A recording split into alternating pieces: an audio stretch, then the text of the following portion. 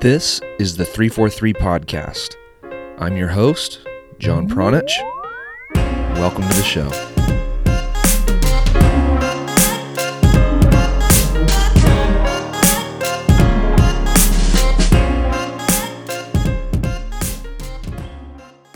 Hello, and welcome back to the Coaching Podcast series brought to you by 343, the proven leaders in possession-based soccer coaching education here in the United States.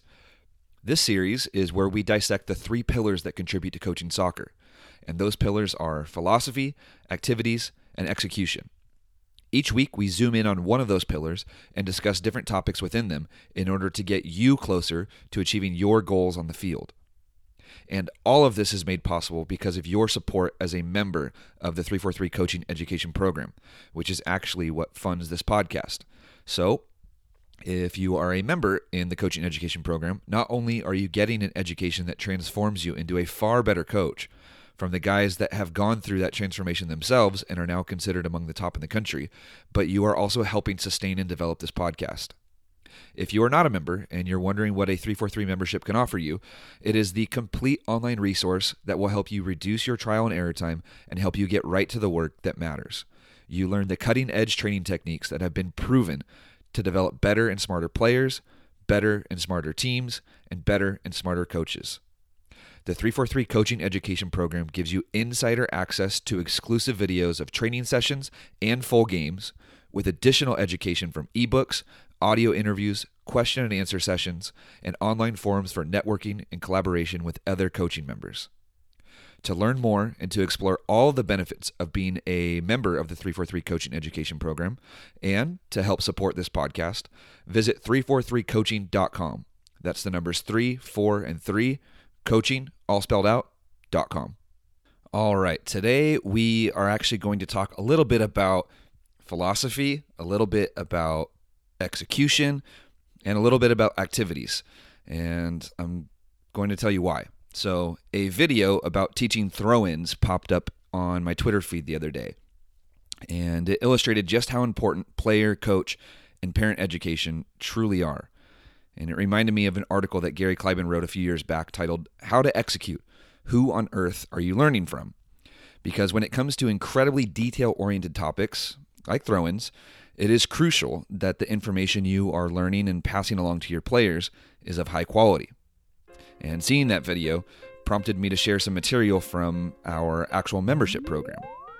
So today, we are going to talk about throw-ins.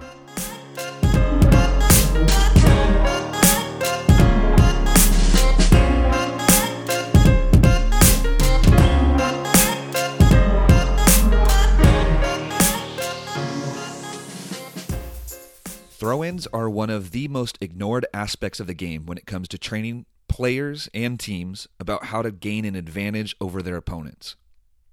All too often, throw-ins are just rushed, misused, and misunderstood. It should make complete sense that a coach would want to teach players of any age or skill level how to execute a throw-in properly. Why stop there, though? Why not maximize the opportunities from this free play and really take advantage of the opponent? In order to do this, you must understand that the value is in the little details.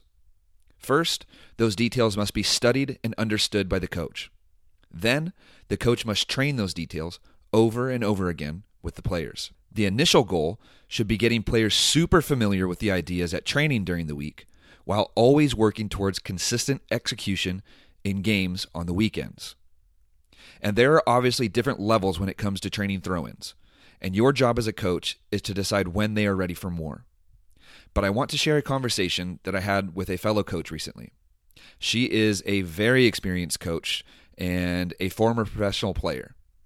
And she called me to tell me that she started to implement some of the ideas she had learned from 343 with her 9 and 10-year-old players. She continued to say that the players instantly picked up on the concepts during training and were already seeing benefits in games. Now, as coaches, we sometimes shy away from teaching certain topics to kids. We think they aren't ready. We think they won't understand. But by avoiding certain topics, all we are doing is delaying development. Or in some cases, we are waiting too long and we are missing that opportunity altogether. If we're talking about throw-ins specifically, players might never understand the intricacies of throw-ins, and instead, they might just throw 50-50 balls down the line their entire lives. Now, here's where we can kind of connect the dots back to episodes 1 and 2 of this coaching podcast series. That's when we talked about vision and having a philosophy and having this idea of how you want your teams to play. And you need to ask yourself a very serious question now. If your vision is to have your team playing possession-based soccer, do your throw-ins reflect that? There's no wrong answer to that question. It just needs some thought. Because another question you can ask is, when is it the appropriate time to develop exercises to train and rehearse throw-ins? Now, if I was answering that question, the answer would be right now. Because the advantages of teaching the details of throw-ins early on in development are plentiful. And by details, I mean going deeper than just teaching how to throw the ball in. Because that's where most youth coaches stop. Most coaches don't go any further than that.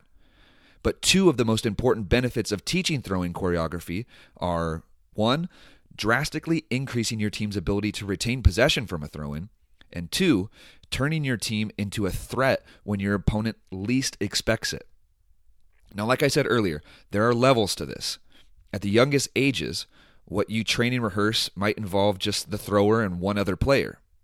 At higher levels, it could be super complex, with 5 to 6 players all moving at once. But after training and rehearsing throw-ins over and over and over, players will become familiar with the actions and with each other. Then, you'll be able to layer on more and more. The players will develop verbal and nonverbal communication habits, which will also help increase the advantage over their opponents. Because knowing what your teammate will likely do next is a byproduct of training and rehearsing these game-like scenarios over and over again. Throw-in choreography can be used to train your players how to effectively retain possession and play out of pressure in all areas of the field, teach players how to create and use space for themselves, and create space for their teammates. Over time, players will begin to recognize the movements and the cues of their teammates both on and off the ball in these throw-in or free play situations.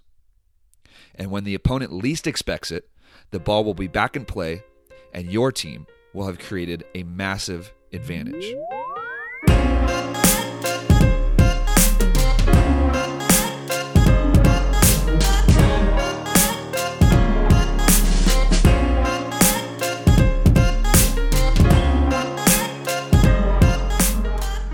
All right. Thank you for listening to another episode of the 343 podcast. I appreciate you guys for listening. And I want to let you know that I actually posted a video of some exclusive 343 member content. It actually has to do with throw-ins. Go figure. That's what we talked about today. But you can find that on 343coaching.com in the write-up for this podcast. And while you're there, be sure to check out all of the other stuff that we have to offer on there and all the benefits to becoming a 343 coaching member. Because remember, that is what helps sustain, develop, and fund this podcast. So you can find that video and all kinds of other stuff on 343coaching.com. That's the numbers 3, 4, and 3, coaching.com. And with that, we will catch you guys next time here on the 343 podcast.